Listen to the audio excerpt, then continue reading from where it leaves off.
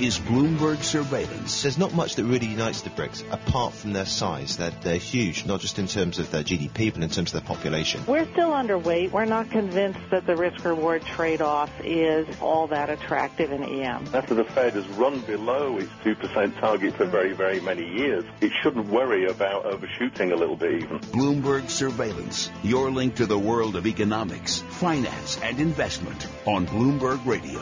Good morning, everyone. Bloomberg Surveillance, Michael McKee and Tom Keene. Mr. McKee off this week. Barry Ritholtz in to give great assistance. Thrilled to have Barry Ritholtz. Masters in Business is his show and also his podcast out on iTunes as well as we're doing that. You can look to iTunes for follow-ups on all the good interviews, including Anna Elgaria of the OECD.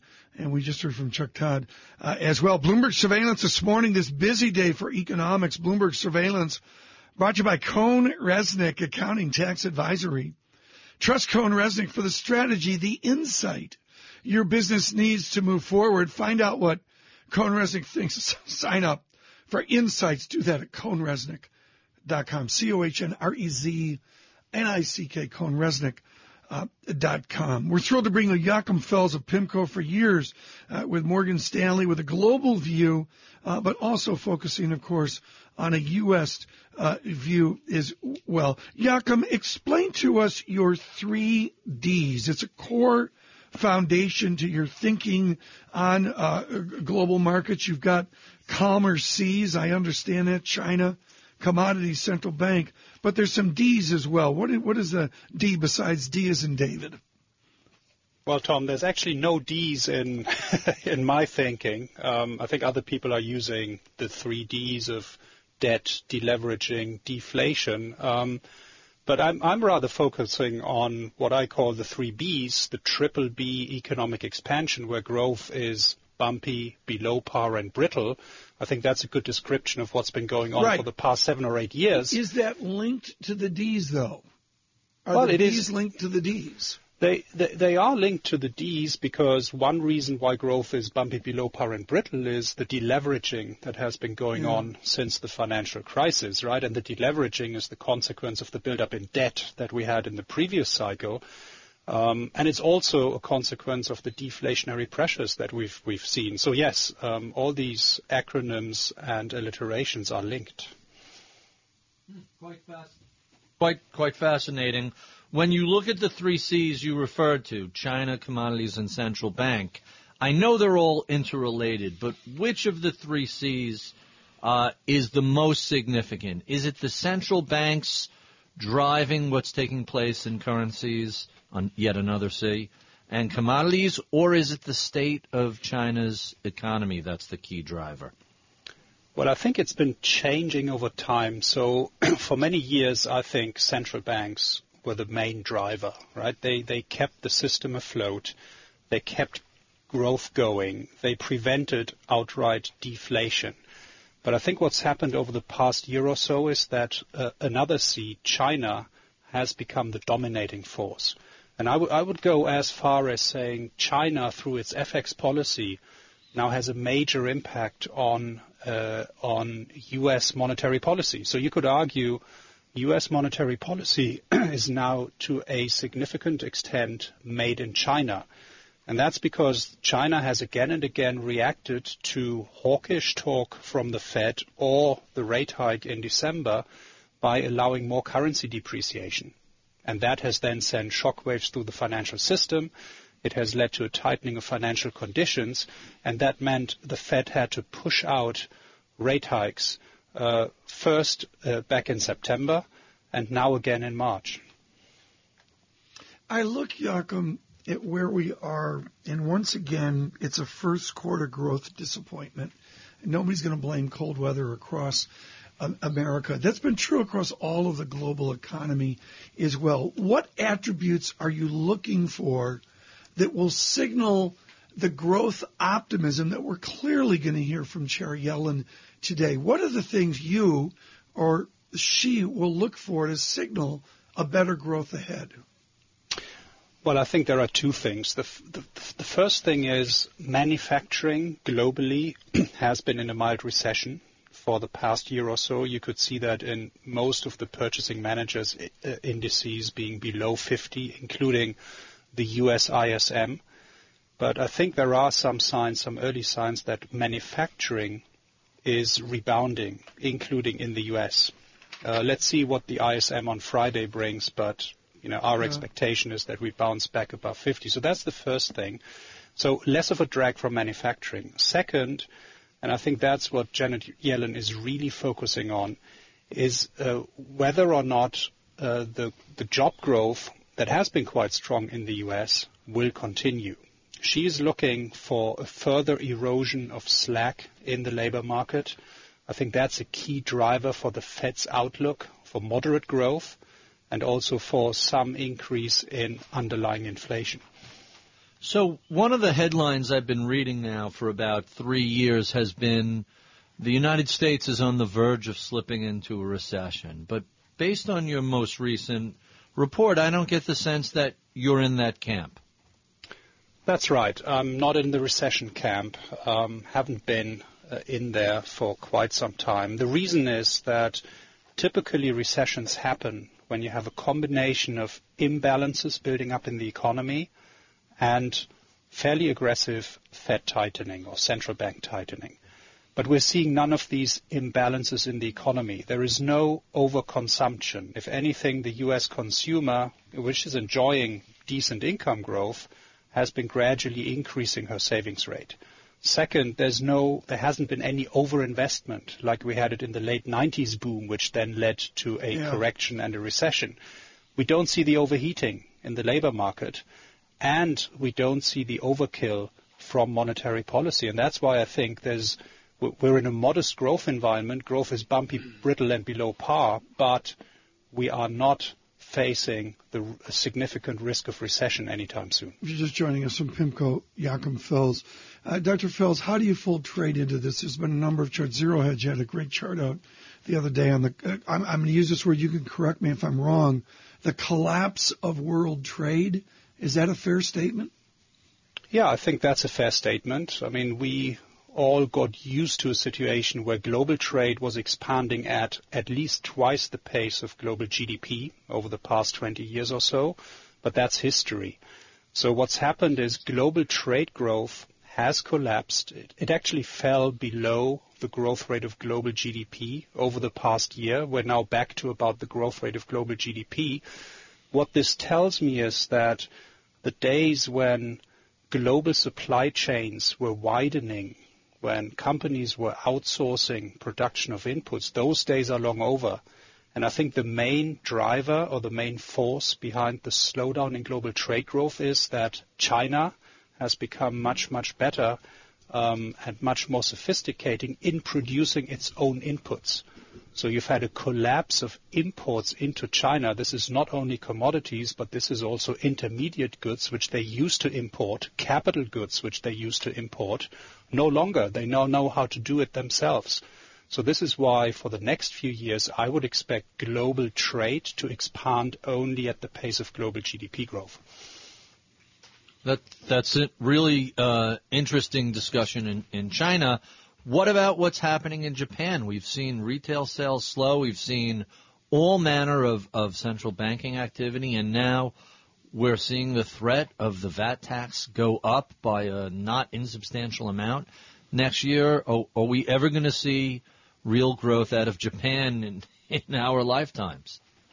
Well, it depends on what kind of growth you're looking at. If you look at overall GDP growth, it's very difficult to produce significantly positive GDP growth in a country where the population and the labor force is shrinking. So I think what we should look at is per capita GDP growth.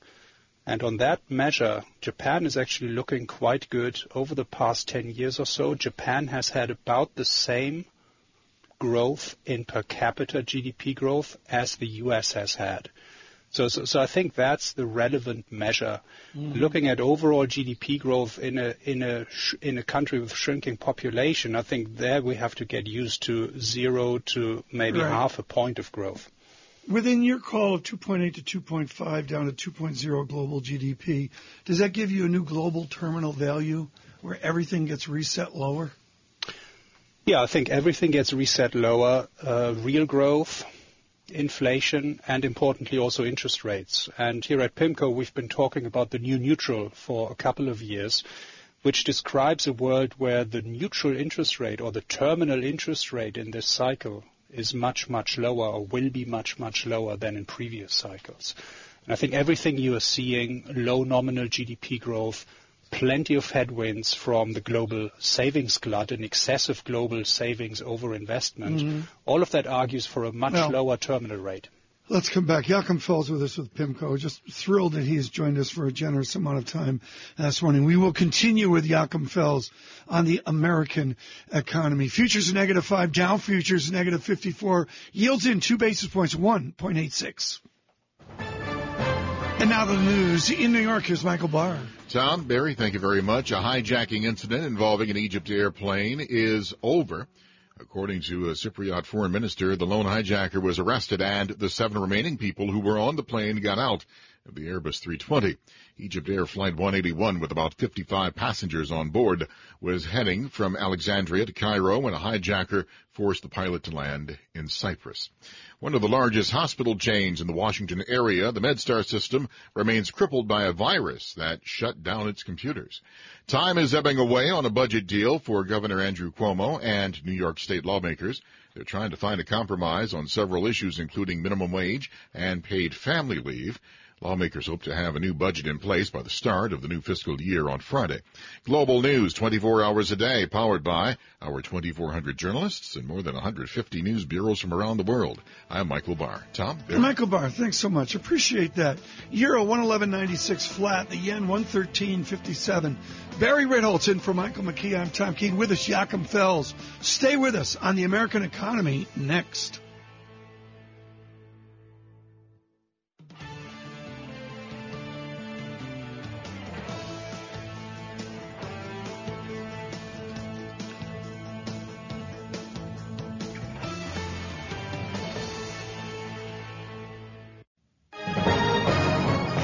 Global business news 24 hours a day at Bloomberg.com, the Radio Plus mobile app, and on your radio. This is a Bloomberg Business Flash. And I'm Karen Moscow. U.S. stock index futures lower this morning. Let's go to the First Word breaking news desk for today's morning call. Here's Bill Maloney. Good morning, Bill. Good morning, Karen. Futures have added to their losses since the last time we spoke. Dow futures currently lower by 54 points. S&P's dropped 5. And NASDAQ futures declined by 7. The U.S. 10 yield at 1.86%. And European markets are trading mixed this morning. On the U.S. economic front at 10 o'clock, consumer confidence. At 12:20, Fed Yellen speaks at the Economic Club of New York. And after the bell last night, Cenex missed. And regarding earnings this morning, homebuilder Lennar beat. In deal news, Origin pulled its $17 a share offer for Affymetrix. And finally, some of your Wall Street upgrades and downgrades. At Barclays, eBay cut to underweight, LinkedIn cut to equal weight. At Citigroup, Borg Warner and Skyworks cut to neutral. Ambarella raised to overweight at Morgan Stanley. Micron cut to underperform at Needham. And Universal Health upgraded to outperform over at Wells Fargo. Live from the First Breaking News Desk, I'm Bill Maloney. Karen? All right, thanks, Bill. And to hear live breaking news over your Bloomberg, type Squawk Go on your terminal. That's SQUAWK Go. And that's a Bloomberg Business Flash. Tom and Barry. Karen, thanks so much. Bloomberg Surveillance this morning brought to you by Invesco. To the day's headlines, have you searching for more investment views? Invesco's experts can help. Find out the latest thought leadership at the Invesco blog. Visit Invesco.com/US. to subscribe. Barry Ritholtz and Tom Keene, Bloomberg Surveillance, Mr. McKee, Joachim Fels with us with PIMCO.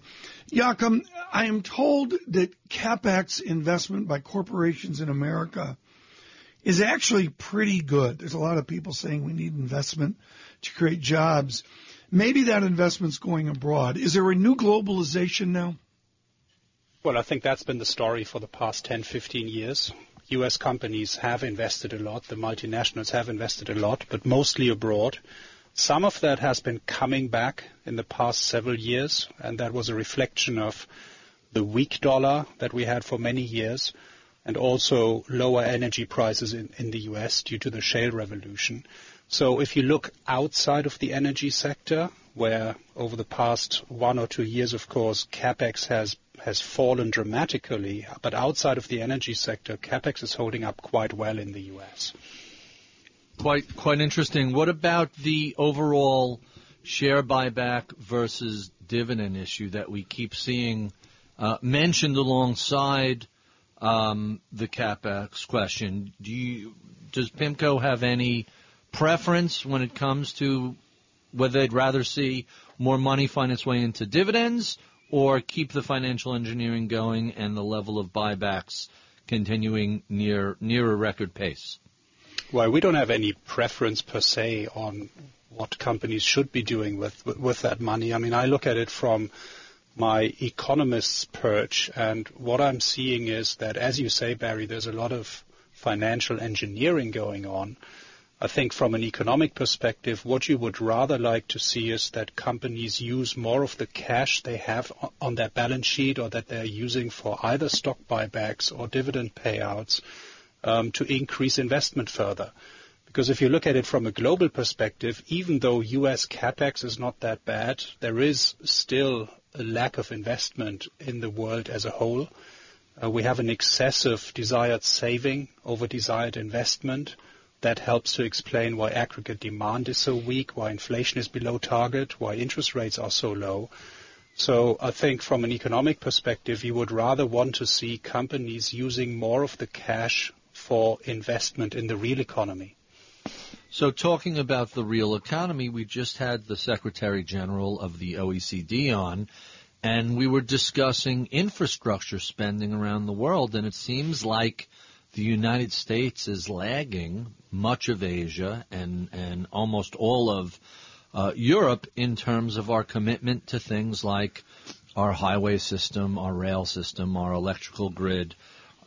What does the United States need to do in terms of bringing its infrastructure up to a competitive level with the rest of the world? Well, I think that's an important theme. People like Larry Summers have been talking about this for ages, that there is a need for more infrastructure investment in the U.S.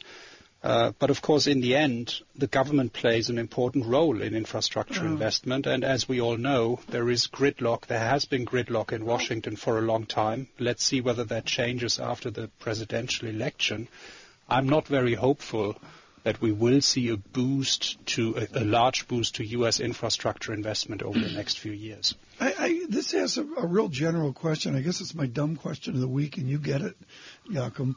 With your wonderful German education as well, the basic U.S. theme and tone and culture is we're broke. Is the United States broke? I don't buy it. Well, if the U.S. is broke, then everybody else is even more broke, right? But the tone is we can't fix 58th Street in any city. It happens to be in New York, but our 59th Street. But the tone is we're broke and we can't do anything. Where did that come from?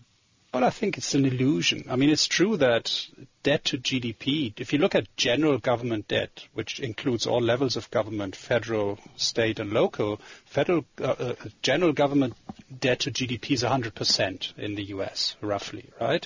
So that sounds high. It's higher than it's been in the past.